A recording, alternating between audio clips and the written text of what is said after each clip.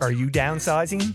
Maybe need more room because of additions to the family, or possibly seeking that dream home you've always wanted?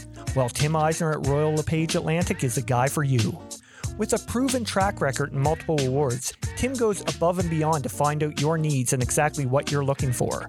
So if you're seeking a new home or trying to sell your current one, contact Tim at 902-499-5717 or check him out on Facebook at Tim Eisner.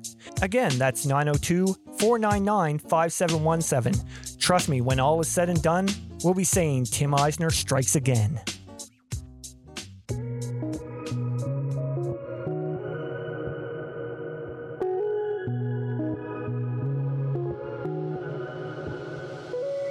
Hey, what's going on, everyone? Hope you all had an amazing weekend. Welcome to episode 69 of Outside The Chute. I'm your host, Randy Frame.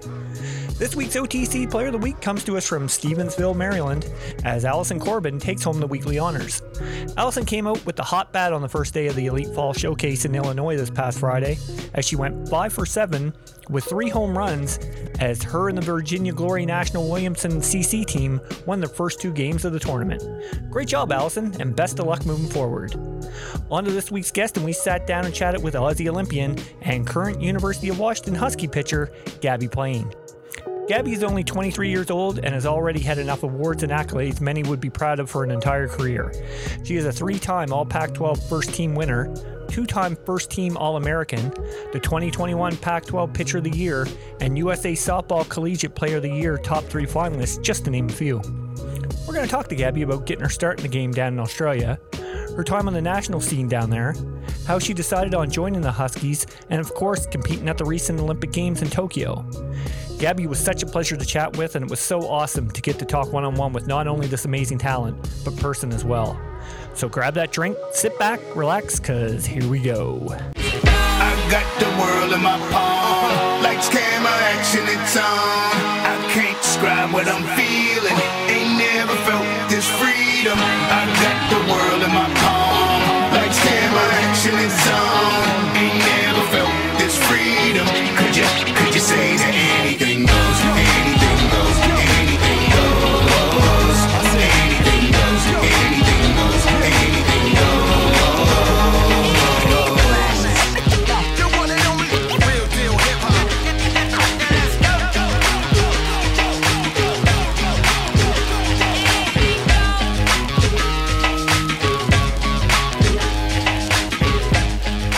All right, here we go. Gabbie, thanks so much for coming on the podcast. Thank you for having me. How are things going out in Seattle? Yeah, they're going great. It's fantastic being back with the girls. It's starting to get a little bit cloudy and rainy, which, makes it a little bit harder to get up in the mornings, but still loving the experience anyways. Isn't it always cloudy and rainy in Seattle? Majority of the time, yes. So what's been on the go since you got done in Tokyo? I had 2 weeks of quarantine back in Australia, and then I got to spend about a month back home with my family, which was really good. Home is always home, really. So anytime I get to spend with them is fantastic. And then, I came back here and started back up at school, started training, and that's pretty much been about it. Right on. So how are things looking for this season with the Huskies? Have you guys already played in the fall tournament, haven't you? Yes, we have played our first fall tournament. We have quite a few newbies and we've lost quite a lot of old ones, but even saying that, it's like the environment that we've already started creating is really good. So I'm actually quite excited to see what the season brings for us. That's awesome. Like, you're able to go back because of the pandemic year? Is that correct? Yes. I spent about 8 months back at home. Okay. So the 2020 season that got canceled, that's the reason that you can go back as a graduate student? Yes. Yeah. They gave everyone a year back of eligibility. And with how things were supposed to be spanning out for the 2020 year, I had actually pushed back my degree a little bit to make my load a little bit easier. So it actually ended up working out all right. I needed the extra year anyways. It's just a benefit that I get to end up playing it with it too. Yeah, I'm sure. I'm pretty sure Coach Tar loves that. Little thing we do on the podcast here to kind of break the ice. Start with this thing we call quick pitches. I'm going to throw out some random questions to you, and you answer them as best you can. Alrighty. All right, we'll get started here. Best thing about growing up in Harrington Park? Ooh, probably just the area that it was. I was really close to my high school, a bit further away from primary school, but I ended up growing up with a lot of friends around my age group. Okay, so is that a suburb of Sydney? Is it? Yes, one of the outer suburbs. I'm about an hour away from Sydney. Yeah. Oh, okay, right on. Next one. Best place to eat in Seattle? Ooh, I will probably go for Crab Pot. They do this really great, like massive spread where if you order a specific thing, it comes and they dump it all out onto the table and you just dig in with your friends. It's pretty great. Oh, that sounds awesome. If you're stuck on a deserted island, what's one thing you definitely need? Oh, that's a tough question. I'm probably going to go with a tent. I don't like sleeping out in the weather. So if I'm protected, I should be fine. I should be able to figure things out from there. Oh, absolutely. Good one. Do you have a Halloween costume picked out for this year? I do not. In Australia, Halloween is not as big as America. So, growing up there, I sort of threw together whatever I could if I was ever celebrating Halloween, if ever. So that kind of stopped for me when I was very young. So you guys don't do it like a team function or anything like for Halloween? We do. I am definitely probably the last person to have any sort of idea what their Halloween costume's going to be. We'll probably buy it the weekend before. That'll suit me fine. Right on. I'm the same way. I never have anything picked out. Next one. Is a flip-flop really a thong? Yes, flip-flops in Australia are called thongs. And then I have heard a bunch of different ones from across the country. Like I know it's called something different in Hawaii, but yeah, they are called thongs. See, I think when I think of, like, I can remember my mother always saying, like, go get my thong sandals. And I consider those sandals, not flip-flops. Fair enough. Maybe it's different up here in Canada. Maybe. Next one. Hitter that's given you the most trouble in your college career? Oh, that's definitely a tough one. Not too many. Most trouble, probably Kinsey Washington from UCLA. She just seems to be able to get bat to ball. Right on. Good pick. Two more here. Favorite place to pitch besides Husky Stadium? Oh, it probably has to be Oklahoma, really, doesn't it? The environment there is just like nothing I've ever seen. So. Okay. I'm going to ask you about that later on. So that's good to know. Mm-hmm. Last one. I've asked every Aussie guest I've had on the podcast here. How good is Vegemite? It's very good if you've grown up with it. Can be a bit salty for anyone who's not used to it. That's pretty much the exact answer I've gotten from everybody. So I really want to try it. Like, I'm intrigued to really try it. Yeah. Well, if you have it the right way, which is on some toast. That's exactly it. Yeah. Toast. I've been told. It'll be fine. Yeah. Yeah. All right. So with every guest, we like to ask them on the podcast, tell us when and where you got your start in the game. So I started out at my club, MacArthur, which is in Camden, about 10 minutes down the road from where I lived, at around, I want to say 7 years old. I did actually start as a catcher. I didn't start pitching until I was around 13 years old. Oh, wow. And yeah, I started quite late, in comparison to a lot of people. And yeah, just sort of playing representatives there, playing every level that I could that I was allowed to, and just kept going. Right on. So what was the program like when you started, when you were like 6 years old? Was it like a T-ball, or was it, just like a basically a parent pitching the ball in, or how was it? Yeah, it was definitely T-ball at that age. I didn't start mod ball until I actually got brought up into it at around 8 or 9 years old. But yeah, I definitely played T-ball. My first representative team was in a boys team because we didn't have enough girls at the time. Right. So yeah, I started with T-ball, went to mod ball, which I'm not sure if that's a common thing around the world, but it's like that in-between stage. Right, yeah. And yeah, softball, probably very young. Right on. So did you have a love for the game right off the get-go, or did that progress as you got older? I think that I've always quite enjoyed softball. Like, I've always loved the teammates that I've had, and the game itself, and the added benefit of being able to travel just all over the world has been fantastic. So yeah, I think when I was young, I was definitely doing a whole bunch of sports, but softball was the one that stuck. Right on. What else were you playing? I can't say I necessarily remember if I was any good, but I was definitely doing track and field.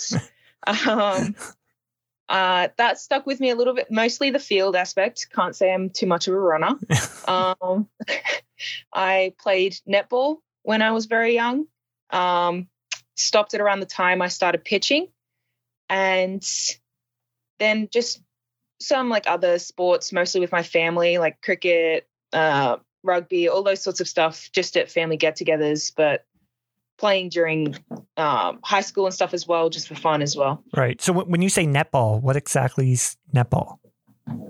So it's played on a court like basketball, but it's divided into 3 sections where certain members of the team can only go in 1 or 2 sections at a time. And it's kind of like ultimate frisbee met basketball, where as soon as you catch the ball, you have to stop moving altogether and pass it down the court. So it's a very fast game. And the actual hoop doesn't have a backboard, so you have to go up and straight in. Okay, I think I saw something on YouTube with that. I'm definitely going to Google this after we're done this, because that's intriguing. Yeah. 2014 and 15 seemed to be your coming out party back home on a national level, as you know, playing at the U17 championships with New South Wales. What do you remember about those 2 nationals? I remember my first nationals. I really had only just started pitching, so I was in my probably 2nd or 3rd year of pitching, and there were some older girls that threw harder, threw their spots better. So I was, at the time, not considered the number 1 pitcher, but I remember a piece of like advice that I got given, which was, if you want to be there, you can. You just have to work for it. Good advice. Like, we can see you being there in the future, but you're just not quite there yet. And so I remember getting that and being like, okay, well, if I want to pitch and have fun in games, then I'm going to have to get better and work to try and like beat these other players, because at the time they were definitely much better. They'd been pitching for a lot longer than I had.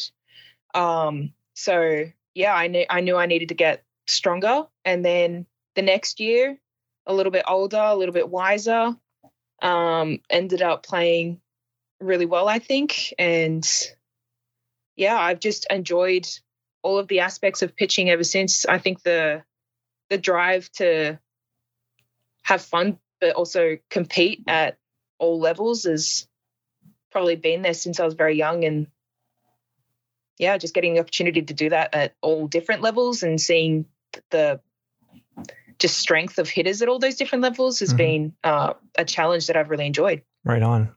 When you say gut wiser at 16 years of age, I love it. Yep.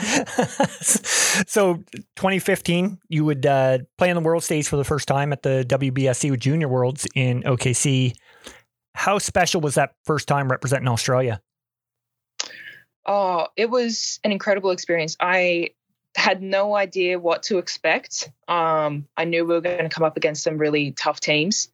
And I remember we didn't quite get the result we wanted. A lot of our games were really close, like 2-1, 1-0, but we couldn't quite manage to break through. And I just remember really enjoying the experience. I loved being there with the girls that I was there with.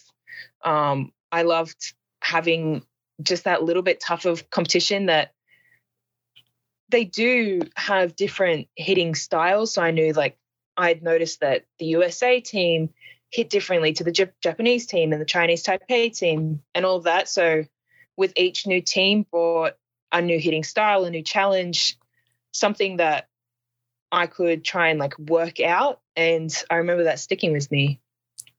Right on. So like, yeah, that's the thing. I like with Japan, especially, like, aren't they a prototypical, like, you know, running slap team?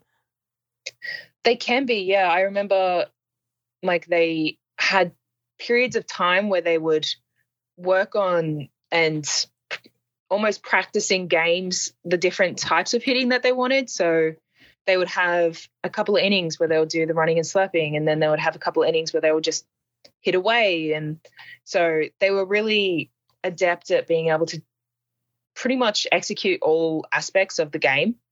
And it was definitely a challenge. I don't think I pitched against them my first round, but or the second round, actually. I remember Tani pitched that game in the second year of Junior Worlds. So, yeah, I just remember watching them and seeing how much of a challenge it was for our girls to try and get them out. And, yeah, they just were exceptional. Yeah, no doubt. Well, I mean, they're definitely a powerhouse in the softball world when it comes to women's fast pitch. That's for sure.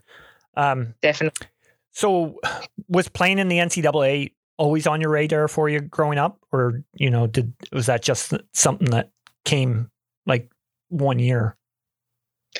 Yeah, it wasn't originally an option, I don't think. I remember my dad asking me when I was younger if I wanted to go there, but I wasn't too sure. I didn't have a lot of sort of exposure to that environment. I knew a couple of girls had gone over, but probably the one thing that got me thinking about it a little bit more was a girl that lives around the corner from me ended up heading over to play for her college seasons. And, yeah, that was what brought it into our lives. My dad was like, do you want to go? I think I said, I don't know. I think it would be kind of cool, I suppose. Yeah. So from that point onwards, we started looking into it and realized just how many schools there were. Yeah. Which shocked us, like learning that just Division I had almost 300 schools. So, right. Yeah, it was definitely a last minute thing. And I remember as soon as I started looking, I found out that I had come into this very late and a lot of schools were booked up for many years to come. Found it a little bit difficult, but was very lucky that even just the schools that reached out to me and replied to me, I was very lucky that I ended up where I am. How did your recruiting process go? Like, did you end up sending videos over or something like that? Because that's usually how I see it. Like right now, I feel like Twitter's that's how people get their content out right now, is sending it to coaches on Twitter, which I find absolutely crazy. Yeah, I didn't actually have a lot of social media back then, so I didn't really have too much access to that area. And I ended up going onto a recruiting website and just spammed as many coaches as I could. I went through certain schools looking at the degree that I wanted and wanted to make sure that I was going to be able to look and get that degree in the future. But I was originally not even looking up this high because I was like, up north it's cold. Like it's snowing and raining and it's cold. Like I'm from Australia, I don't really suit the cold, I suppose. But luckily my dad ended up running into an alumni of the school, and she was talking about it with him and how beautiful it was and the culture. And so we ended up looking at Washington as well as many schools in the South. So what led to the decision to attend University of Washington? I had a couple of phone calls with them, and I really enjoyed the culture that they were describing. I could see that the girls were all really close because we had a couple of sessions where we could see them over the back corner of the coach's shoulders.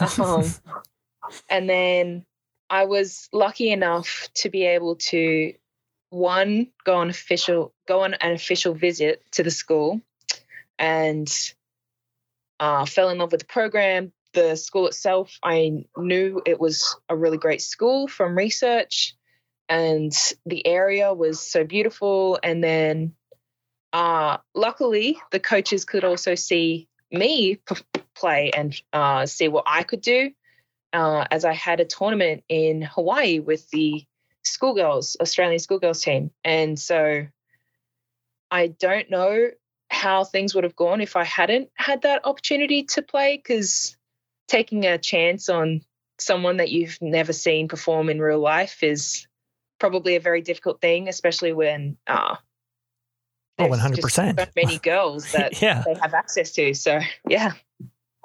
So when you made your decision to go there, like, was there a big adjustment for you when you got to Seattle?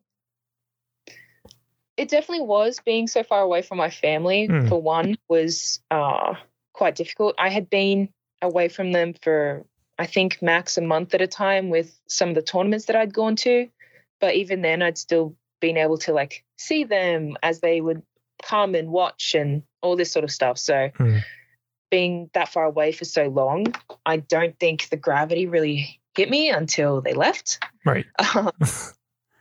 And then, but I got to know all of the girls. They were really inviting from the get-go. Like, I remember walking down the hill towards the stadium and just all of them turning and being like, Gabbie, and like getting rushed by the entire team. Oh, wow. Like, oh, okay. This is super inviting. Oh, 100%. That's awesome. Yeah. So they definitely looked after me a lot. It was a very good setup, I think. Oh, that's definitely going to help, big time, getting that kind of, like, that's huge. Because how old would you have been? You would have been 18 around that time? Yeah, 18, 19, I think, actually. At that point. So, I mean, being at that age, just, being welcomed is huge, especially from an athlete's point of view.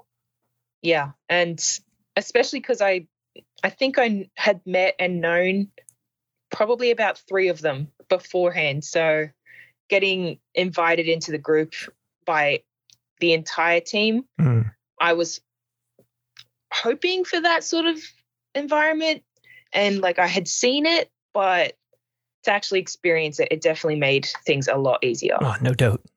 Now, I know you had to make an adjustment in your pitching style when you came over. How long did it take for you to get comfortable? To be honest, I don't think I ever got really comfortable dragging until like last year. Actually, you know what's funny? Because I said this too, because pitching back, I'm going back to 07, 08, around there. I was pitching here in Canada, and I pitched down in the States in the ISCs. And down the States, you could pitch with one foot on the rubber, but up here in Canada, we had to have 2. And I found that adjustment just like, whoa. Yeah, it was because my body just always naturally wanted to jump. I had based my original style off a boy, so their jumping was even more aggressive than mine. Right. And trying to keep my toe on the ground, I had started to, but then got to like the first major tournament and got called out of the game with 10 illegal pitches or something like that in 4 innings. I pitched over 100 pitches 4 innings. I was like, I definitely need to work on this. Yeah, I'm sure the coaching staff was too. They're like, we got to do something here. Yeah. I was very close. I wasn't too far off the ground, but I was off the ground for long enough. Yeah, for sure. I mean, you must have got the hang of it because I mean, your freshman season, you put up amazing numbers for a freshman, and you guys had a fantastic season, making it all the way to the Women's College World Series finals. How awesome was it getting to experience that OKC atmosphere for the first time?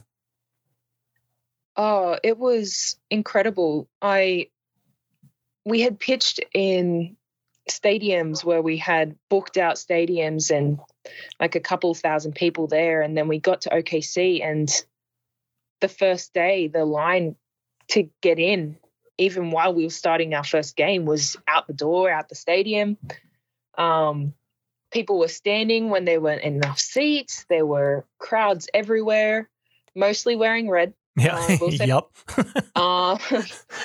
And that was definitely something that I remember seeing at the beginning and then thinking, oh, yeah, our first game's against Oklahoma. That's right. So it was definitely, like, at that point in time, the experience of a lifetime, and just getting the opportunity to go to that environment, play at that level where all of the teams are exceptionally good. Like, there is no room for error because they will hit you out of the park for sure. It was crazy. And I just remember, like, looking at everything after the game was over, because for some reason I seem to block everything during the game. Well, that's a good thing, though. Yeah, it's for sure a good thing. I've heard that that's not like the most common thing. So I don't hear anything, I don't see anything, and then I looked up and I was like, wow, there has got to be around 10,000 people here. This is insane. Oh, that just reminded me. Have you seen the movie For the Love of the Game with Kevin Costner? I have not for a very long time. Oh, yeah. And he in the movie, he does clear the net mechanism where he like blocks out everything. That's what I just pictured with you. So, Yep. So safe to say that win against number 1 ranked Oregon Ducks at that World Series ranks up there for you as a career highlight. Oh, for sure. Watching Tyron pitch that game, and then us getting the win over them when we had been swept during the year. We were all just like, well, we've got to beat them. Like, it doesn't matter what they did. We've just got to win. That's the only thing that matters. We're both here. That means we're both good enough. And yeah, we ended up proving that. Yeah, I guess you did. So what do you feel was your biggest takeaway from that first season, that you've kept with you in your game to this day? Probably the biggest takeaway was actually after the first conference games against Oregon. I remember I had talked to an interviewer, and they asked me how it was to pitch 2 games in one conference tournament. And I had said something along the lines of, I was glad I got the opportunity, but I didn't think I personally had been able to do it. I didn't know if I was good enough to be able to pitch 2 games in a row or in a 3-game series. Right. And Glass came up to me and he said, you should never say that. You're putting yourself down right from the get-go. All you've got to think is it's a new game. You've just got to go out there, do your thing, because if you do that, the rest will play out. We've got a field for a reason. We have other pitchers for a reason. But believe that you can do it, because we may well need you in the future to be able to do that. And then getting to almost the end of the conference season and Taryn Alvello being almost cut off from the rest of the season with a fractured rib. And they've gone, well, out you go. You're going to have to pitch 3 games against Oregon State. And then we're going to need you to be at your best, because that's what the team needs. And I remember going, okay, well, that's just what's going to have to happen. I didn't even think about what had happened before. I didn't even consider the possibility of if I was playing multiple teams once or playing the same team one or more times, who the teams were. I just think of that as a real turning point because it gave me the ability to see from our coach's perspective. They're like, Taryn pitched almost her entire sophomore and freshman years by herself. If she can do it, so can you. And yeah, just understanding that it didn't matter what type of pitcher I was, that I had my job was my job. The way that I pitched could lead to certain outs by the grounds, whatever, going through all of that and understanding there is really no limit to what any pitcher can do at college level. It was pretty much a game changer. Yeah, no, that's awesome advice. Fantastic advice. You talked about Taryn there. Tell us about the 1-2 punch that you and Taryn had. How much did she help in your development? I am so happy that I got the opportunity to play with Taryn. She taught me so much about the game, about how she personally pitched and her energy that she brought. I am not really that kind of pitcher, but being able to see how that impacts a team as well, especially in those big situations, it was pretty incredible. We had a very good dynamic where one of us could start, the next person could play the next game, or we could sort of flip in and out for each other because we were just so completely different that it was good luck to any team that came up because you had me pitching low 60s in movement, and then you came in with Taryn pitching the opposite movement and 70s. So yeah. Quite a big adjustment for any team to make. Really made it us both effective to work together. And we had just such a good relationship as well that we just enjoyed every opportunity we got. That's huge.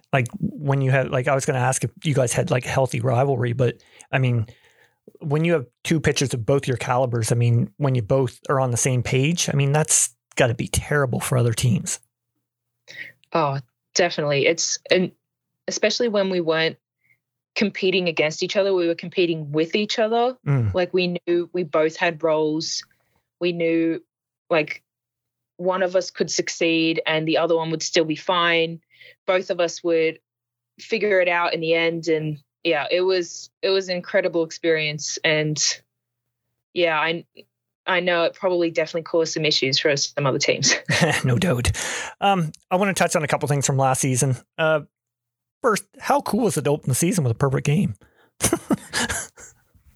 It was interesting because I really had absolutely no idea that I was throwing. I was just enjoying the experience of being out there because COVID had cut me off from being around the team and seeing them and even training with them all the way up until I got back right before the season.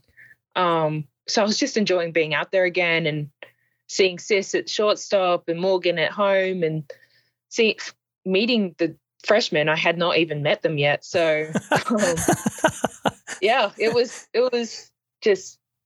more about the idea that we had this opportunity to come back and be together, even bigger of a team, 20 odd people.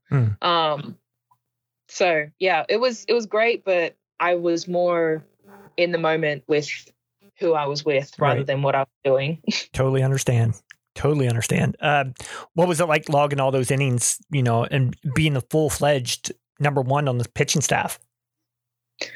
It was definitely a challenge. I had to figure out how to manage myself for all of those games because I had pitched multiple games, but then I'd obviously had breaks with other pitchers. And even if I was back home, I knew I'd pitched 8 games in 2 days back with representatives, but I was like, that was only 2 days. Right. I then had a break for a couple of weeks where I could rejuvenate. So it was a different sort of learning curve, learning how to manage and maintain across all of the games. But yeah, it was definitely an interesting season. No doubt. I got to ask about Selection Sunday. I know you guys weren't happy at all by what happened, but I honestly have to ask because I can't get a grasp on the whole process. Like, how does a team that's 41-11, like you guys were, ranked 16, and a team being 39-13 being 14th, like, it all baffles me. Like, do you guys have any idea on how that selection is done? I know that a lot of it is based on strength of schedule. So who you play, what you do against them when you do play them, all of that sort of stuff, which we had kind of hoped would be a little bit more up there with the 4-game series that we ended up playing to make up for our lack of strength of schedule. But right. Yeah, I'm not entirely sure how that all works out. I've just been told they use strength of schedule, they figure that out, and then they figure out along the way who's going to match up with who. And I was like, all right. It's all gibberish to me. I mean, I watched it last year and I was like, what? I was like, how is Washington in the 16th seed and then has to face OU? Like, it just didn't make any sense to me at all. But I have no idea. So, anyways, speaking of, I know it wasn't the outcome you were looking at, like, for that Super Regionals, but it had to be special to play that first NCAA softball game on a nationally televised audience. Oh, it was an incredible experience. Like, just knowing that softball was getting that sort of broadcast was just honestly baffling. Like, I knew softball was very popular in the States, much more popular than it is back in Australia. It's not one of the main sports in Australia for women. Or men, I suppose. We have both. So we had never really had that sort of level of widespread ability back in Australia. And then coming to college, even just the level that they had was shocking to me. And then to get that extra boost was, I thought I didn't realize that we could get any more, to be honest. Yeah, I mean, I think after the numbers that came in, from your guys' game and of course the Women's College World Series, it wouldn't shock me at all that they're going to have, they should have a weekly game as far as I'm concerned, like where they put on, they pick a game for the week, have it, because I guarantee you the numbers would be there. Yeah, I can definitely see some big competitions for the entirety of the season all across the states. So, yeah, it would definitely be a really great opportunity. Hopefully it comes, but we'll see, I suppose. Absolutely. On to the Aussie national team here for a bit. How honored were you to get named to the team back in 2016? I mean, you were the big old age of 17 and make your debut at the Japan Cup. It was just, I think I didn't see it coming. Like, I was this young one that I had played in a couple of juniors and played New South Wales, but the girls that were there had been playing at an international level for years. They played in Japan, they played in college, they played in Italy. I personally had never really come up against them.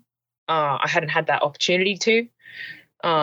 So getting to meet all of them and see how professional they were, the environment that even just the Japan Cup offered, it was a really great experience for someone my age. No doubt. And to think about it, I mean, you've been pitching for 3 years at this point? 2017, I pitched it. Maybe 4 years? 5 years, something like that. Yeah. Either way, that's incredible. Yeah, it was insane for sure. So let's go way back to 2019, because actually it was 2 years ago, but from all the girls that I've talked to on the podcast here that have been to the Olympics and qualified, 2019 feels like a lifetime ago right now. Same for you? It really does. So much happened that it feels 10 years ago. Yeah, no doubt. So you guys defeat China, qualify, punch your ticket to Tokyo. How amazing was that feeling? Just everyone rushing onto the field for that last game and realizing that we had the opportunity to go to the Olympics when we had beaten teams that we had lost to before, won against before. So it really was going to be a tough competition just to even get there. Just surreal experience. Everyone was crying. Parents in the stands were crying. It was, just something you'll never forget. Goosebumps for sure. Yeah. So when they got postponed, obviously tough moment for you. Yeah, definitely a tough moment. Just not knowing what was going to happen, if we were going to get that opportunity again, because we didn't know what the future would hold, if we were going to go all the way back to a different selection process. All of these things ran through everyone's minds. And I think for a lot of people, it was devastating, but I'm just glad that we all did eventually get the opportunity to come back. Yep. No doubt. After all the quarantines, tests, travel, like you said, you finally get to Tokyo. How surreal was it when you arrived for the Olympic Games? I don't think it really had kicked in until we actually got there. I have always been someone that I've never really felt too excited or too nervous or whatever until I get to the situation and then realize I'm actually there. So even just getting named in the team after being in Japan for a month doing pre-camps, like it felt like it was there, but it still felt very far away. And then all of a sudden we were there and we were seeing people that we'd seen on TV and who we considered famous. And we were seeing the other teams, seeing the Olympic Village, the different stadiums we were going to be playing at, and it all came rushing in, and it was like, whoa, we're actually here. We made it. I don't think I can quite describe the feeling that it brought. No doubt. You mentioned you don't realize you're nervous until it's there. I was going to ask, were you nervous at all playing on that stage? I don't think I was too nervous. I had gone into it with just the thought of enjoy it and take it all in. Like there's no reason to be nervous now. Like we've made it. We're here.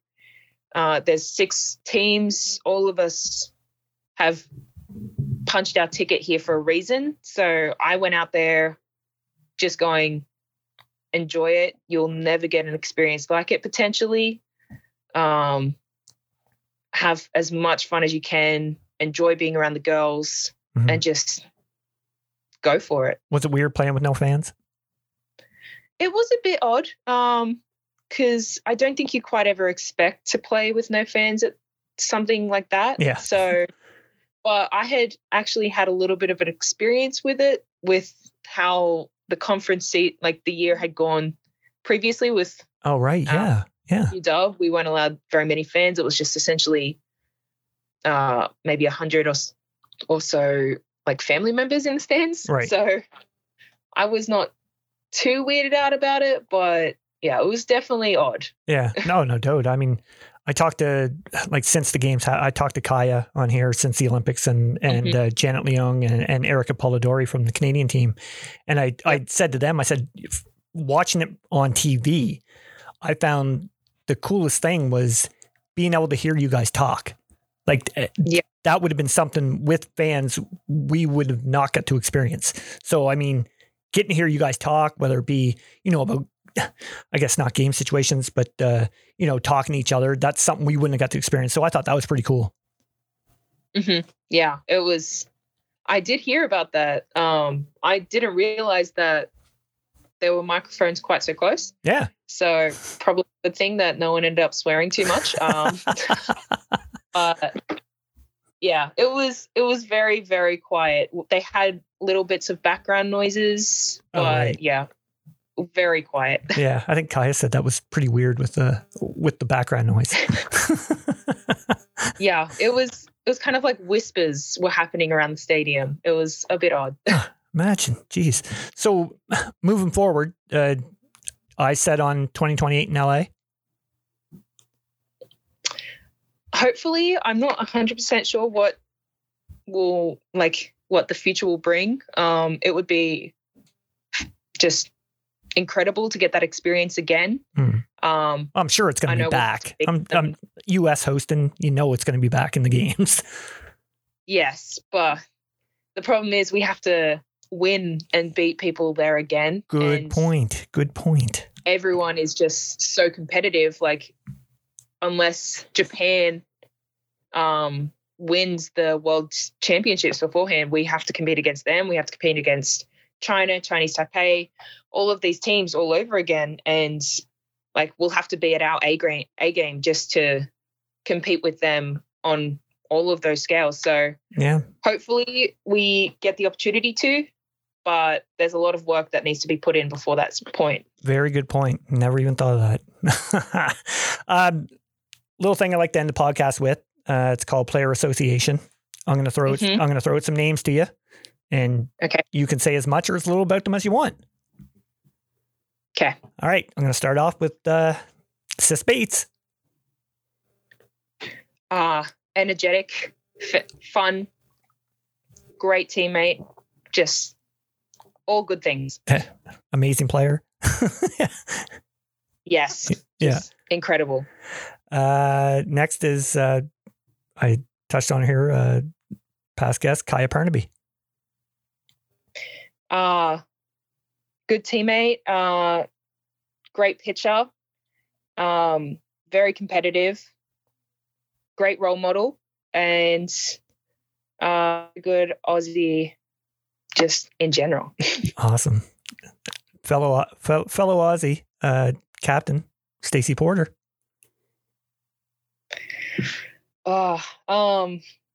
Incredible player, person, teammate, very professional, a lot of wisdom and knowledge and experience that she brings with her everywhere she goes. No. I had Stacey on the podcast, and after talking to her, I was like, I would love to sit down and have a beer with Stacey, and just talk ball, because I feel like the conversation would be going on for hours. Oh, she would have so many stories to tell. It would be incredible. Yeah, no doubt.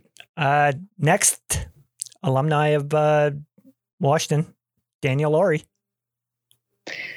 Also very professional, very strong, very great pitcher, knows exactly what she wants and goes for it. And yeah, just a really great person to learn from. Obviously, you met Dan, have you? Yes. Yeah. Yes. So what coming into Washington, was it like looking at all the records that she had, were you like, wow, that's pretty crazy? Yeah, just getting here, I knew that the team had been good and great for a long period of time, but just realizing how much effort and work she had to put into, as with all of the girls through all of the years, definitely left an idea and a goal to strive for with all the teams that I've been a part of. Right on. Two more. One, part of our game here on the men's side. You know him pretty well, I think. Cheese, Andrew Kirkpatrick. Great person, great coach. He's very funny, knows a lot about what he's doing. So very knowledgeable, and definitely a lot of fun to be around. Have you seen him pitch like in a game before? Only a couple of times. We had the opportunity to hit against him, pitching to us, not as fast, obviously, as he normally does. But we got to warm up to hit against him in quite a few of our games.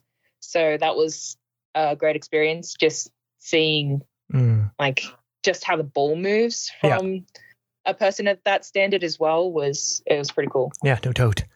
And last but not least, Coach Heather Tarr.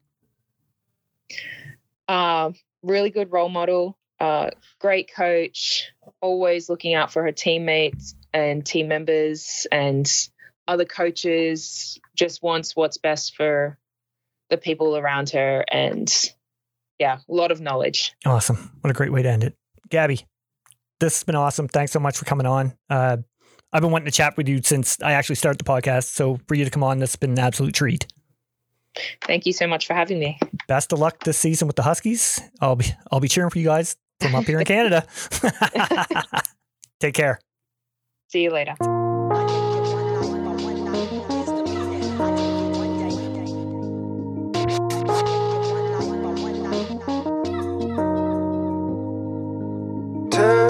It's just another word for getting old with nothing on you now, love.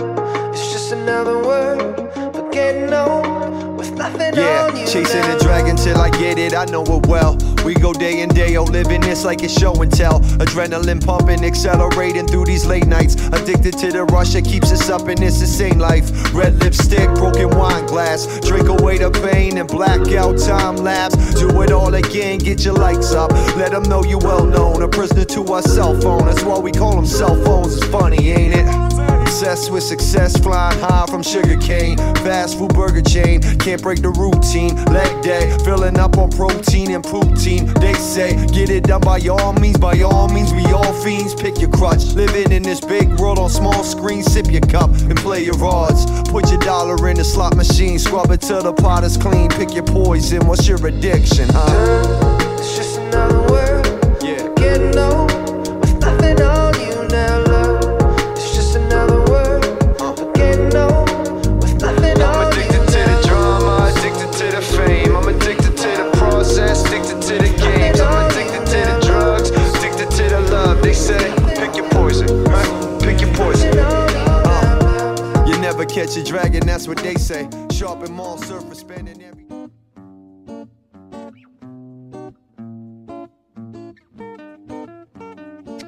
Are you downsizing? Maybe need more room because of additions to the family, or possibly seeking that dream home you've always wanted? Well, Tim Eisner at Royal LePage Atlantic is the guy for you.